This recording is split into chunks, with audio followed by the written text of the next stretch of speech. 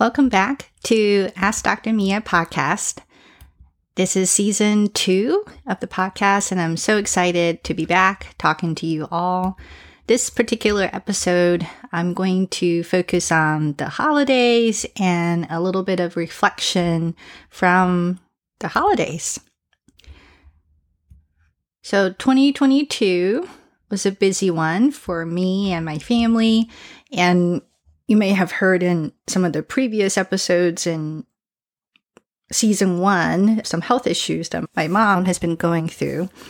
And I find that this could be an opportunity for me to share with you all, what I think are some things that adult children could potentially do in communication with their aging parents around physical or cognitive changes.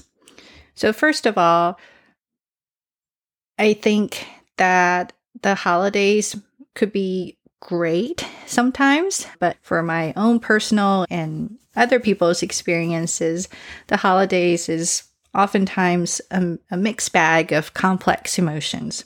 There's joy, there's wonder, but there can also be grief over the people who are no longer here, or grief over the type of relationship you wish you could have with someone.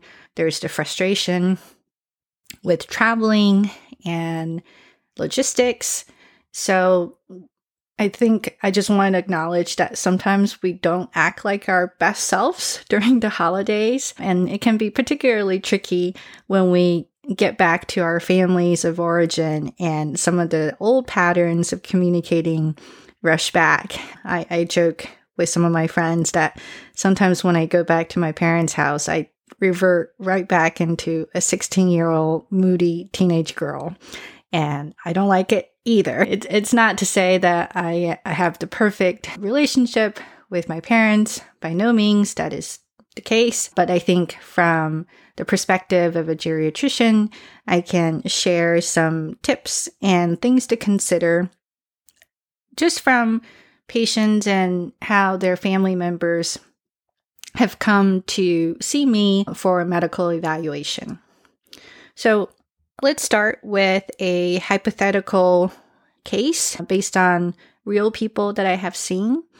Mary went to her parents' house for Christmas this past year, and it's something that they've always done. They took a break during the pandemic, but they were all very excited to gather again in 2022. But this time, Mary had noticed that things were a little bit different. Usually her parents' house was decorated elegantly, gone all out in terms of the holiday decorations. But this year, it just didn't have the same level of attention to detail that was typical of her mom, like in the past. The holiday food was still pretty good, but there were just some dishes that didn't quite taste right. But most of all, Mary noticed that her mom was a little bit more irritable and easily frustrated with her grandkids, who are Mary's children. And this was pretty unlike her mother's typical behavior, and she's always been a very doting grandmother. Meanwhile, Mary also noticed that her dad was having some physical issues. There were several incidents where he almost fell. Dad definitely minimized it and said, "I'm totally fine. The floor was slippery. I wasn't wearing the right shoes." But Mary was concerned because her dad almost tripped going down the stairs to the washer and dryer while she was there. So this is just a brief examples of what people commonly notice over the holidays, and then me as the geriatrician on the other side of the holidays commonly get a flurry of requests for people to be seen because of these very perceptive changes that were noticed over time. It's very common to be worried about changes related to aging, not sure what to do, not sure what it means for your parents or for Mary and her own family. So the first thing that I would ask people to do, particularly if you're an adult child who has noticed these changes in your aging parents. The first thing is to check in with your own emotions. I find journaling to be great in terms of exploring my own thoughts, especially when they are just kind of swirling around in my brain and I can't seem to articulate it well without getting down on paper or typing on the computer or even just dictating into your phone, talking like, you're talking with a friend, or you could actually talk to a good friend and kind of draw out kind of how you feel about the changes. It might be good to reflect on how your relationship has been with your parents thus far, specifically how your relationship is or is not the way you want it to be. And if you're ready to have some potentially uncomfortable conversations to get to the other side, could get to a point of growth in the relationship and potentially closer in some ways. And of course, the worries that Mary has are really born out of love and concern and a true desire to help. So once you finish journaling and you get a good sense of where your own emotions are, I also want to remind people that even though I deal a lot with older adults, I'm always surprised by how many people don't notice aging changes in their daily life. People might live really far away from their parents and only see them a couple times a year, and their job may have nothing to do with older adults. I just want to say that aging is not a disease to be fought, but not to say that there aren't things that people could be proactive about when there are subtle signs of changes. So 2 things are true. Everyone is aging and their bodies and their minds are changing. That is normal and a natural path of our lives. And there are things that we could all do to be healthier in our body and in our minds. So with that understanding, and after you have finished getting a sense of how you feel about everything, and you feel like it might be good to have a conversation with your parents, then I think it would be good to ask them what they think they want for their health. There are many ways to kind of bring on this conversation without it necessarily being a big, heavy talk, quote unquote. You could ask them about their friends. It's not uncommon for older adults to see their friends go through a lot of health issues, and some of those experiences that may get your parents to think about things that they do or don't like or don't want to have after sharing what their friends of their age might be going through. It might be helpful to not point out exactly what you have noticed in terms of the deficits just yet. People oftentimes get defensive when you start out a conversation with, oh, well, mom's decorations weren't that great this year. That's probably not a good way to start a helpful and a fruitful conversation. But I do think it's good to have a conversation in general about where they think their health is. How do they think their health? Actually, there are research showing that our own self-rating of our health, whether it's excellent, very good, fair, poor, is actually pretty reflective of their actual health. Unless someone has significant memory problems. Most people without memory problems or judgment issues are fairly accurate in their own assessment of health. So in that conversation with your parents, they might offer things that they have also noticed in terms of their health, and you don't necessarily have to bring it up and point them out to them. We'll get to kind of what to do if your parents are completely oblivious or in denial about their health issues a little bit later during this episode. So, presuming the conversation with your parents are at least not confrontational, I wouldn't say all conversations with parents are fruitful, but if they are at least insightful in some way about changes that they've noticed or changes that they've noticed in their friends, and they can reflect along with you in terms of what are some things that are important to them. Some things that are commonly very important to all older adults are maintaining a certain level of independence or function. Sometimes people really don't want to lose their independence, and that could be a really great motivation to get them to seek additional medical help or evaluation, and to say that this may not be something that mom wants to do, but because mom's goal is to be as functional and as independent as possible, then this, exercise program may be something that's needed in order to maintain that level of independence. So after that conversation and after checking in with your own emotions, I do recommend documenting in a notebook or somewhere that you can later find about specific incidents that you have noticed. That's just to say that sometimes when families provide history, they may not remember exactly what happened months later when the appointment is actually there, or that their parents may tell a different story to the doctors. It will be also helpful if you can get to a point of talking about a surrogate decision maker. Some families have already done legal documents like living will and power of attorney, but many have not and have never thought about it. I'm not going to get into the details of what is power of attorney and what is living will during this conversation, but just to say that it would be helpful to at least have one single question asking, in a case of emergency, who would you want to be your medical decision maker if you were too sick to make medical decisions for yourself?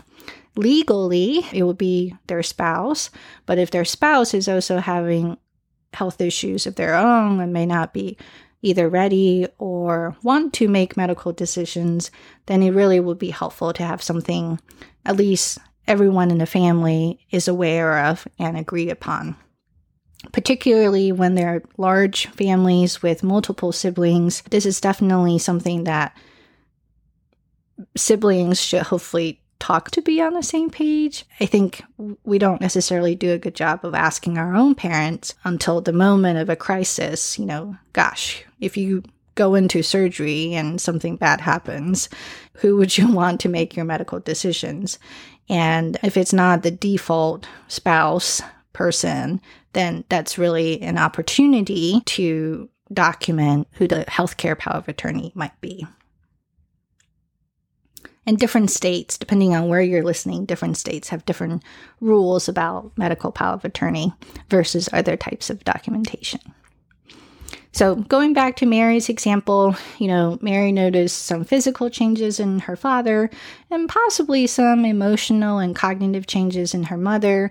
She really doesn't know what to make of it, but she was worried and she felt like her relationship with her parents was something that she wanted to work on this year. She wanted to nurture those relationships, especially since she has seen those changes in her parents and reflecting on the fact that time is short and our life can change at a moment's notice. And it's important for her to be proactive, creating the type of relationship that she wants with her parents. So she had a conversation with both of her parents, both separately and together, and they are fairly on the same page. Her parents really want to live in their own home. They don't necessarily want to move into a retirement community, but they wouldn't be absolutely opposed to it if they really had to. Their independence is very important. And based on some of their friends' experiences, they didn't want anything that was necessarily heroic in terms of efforts to try to prolong their life. And they designated Mary to be their healthcare power of attorney in the case that the other person is not able to make a decision either, and have got that in writing as well. So now we can transition into talking about advocacy for your parents as it relates to the healthcare system. I have to say, first of all, that our healthcare system has a lot of problems, and access and getting your voices heard is oftentimes not adequate. And this is particularly challenging for minoritized populations, people who have lower socioeconomic status, where health is just one among many things that they're dealing with in their daily life that they have to work toward, financial security being another major one.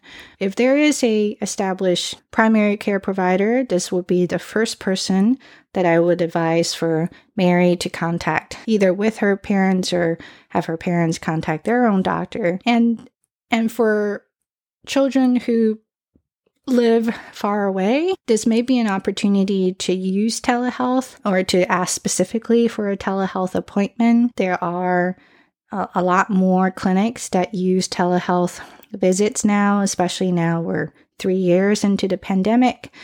The laws surrounding telehealth billing and payment has changed a little bit, in the sense that earlier in the pandemic, both telephone and video-based remote visits were paid the same amount as an in-person visit. But now that we are a little bit farther out from the pandemic, a lot of insurance companies would only pay the same for in-person visits if it's a virtual visit, meaning there is some sort of visual component, not just a telephone.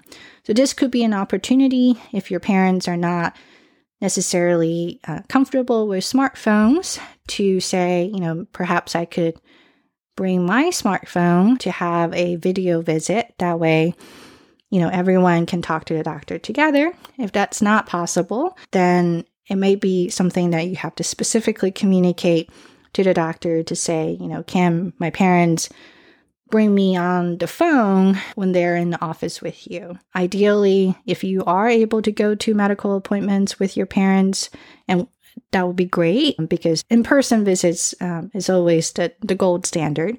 But oftentimes going to a doctor's visit with your parents is not something that you necessarily can do, or something that they really want you to do. And I think it can also be helpful to provide a different perspective to your parents' doctors, who may have only heard the story of what's going on from your parents, especially if you're noticing that their perspective of what happened may be different from your perspective. This would be an opportunity to have your perspective shared with their doctors.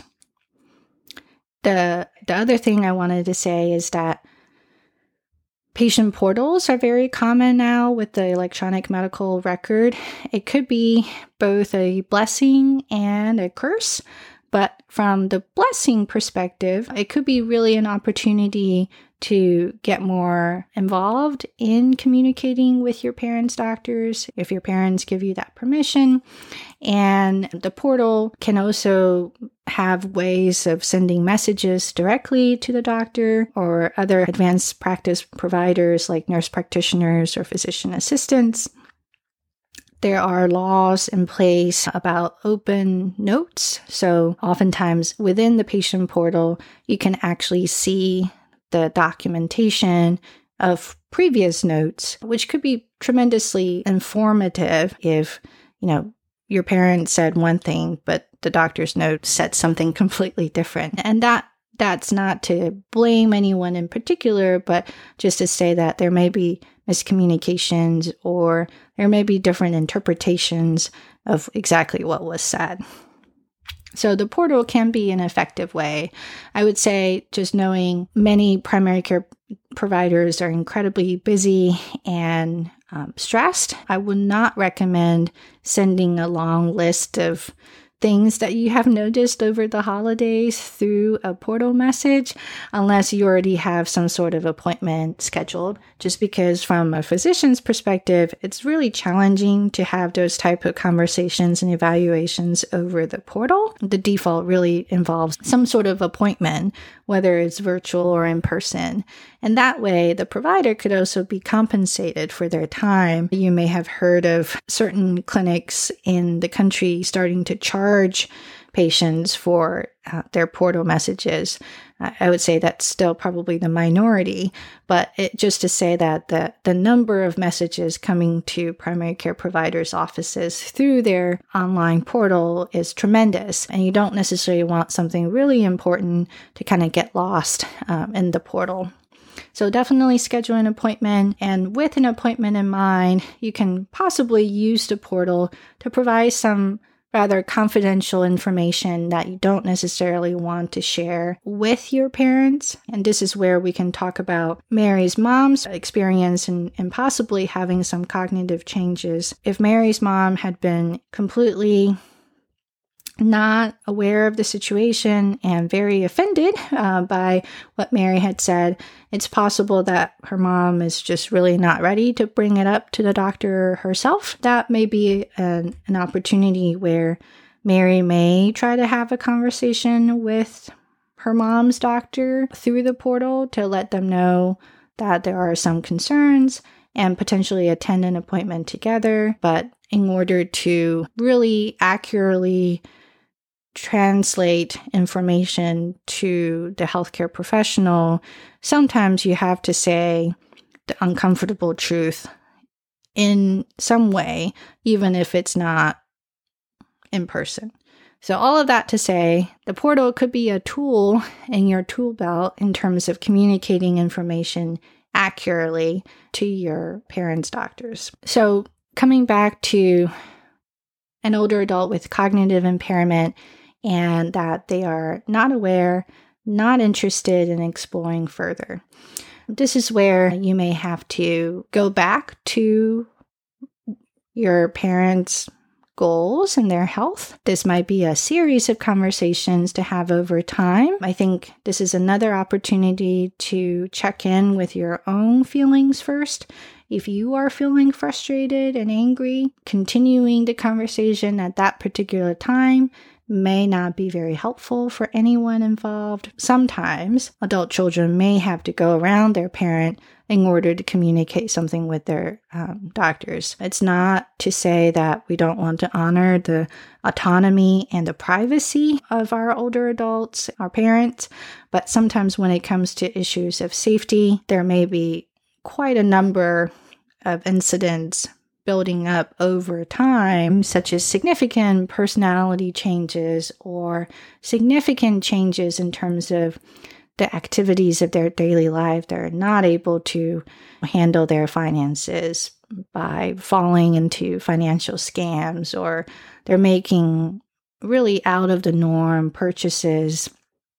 That those are red flags in terms of cognitive changes. The other thing is driving.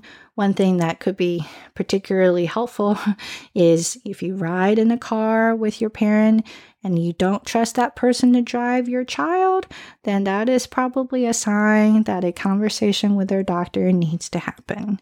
Unfortunately, no one likes to talk about driving problems, but it is so common and so important, both in terms of health, but also in terms of liability.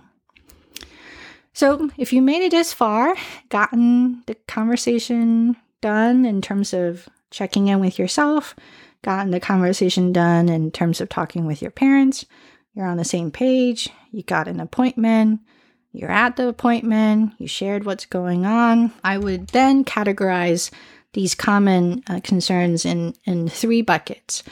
If there are physical changes, like Mary's dad, cognitive changes in terms of Mary's mom, and sometimes there might be a combination of cognitive and emotional changes that seem to all intermingle, and it could be quite difficult to tell from a patient's perspective what is a mood issue versus a memory issue, and that's really where you need some sort of cognitive tests to be able to tell what is what, because when we are stressed and anxious, our thinking is not clear.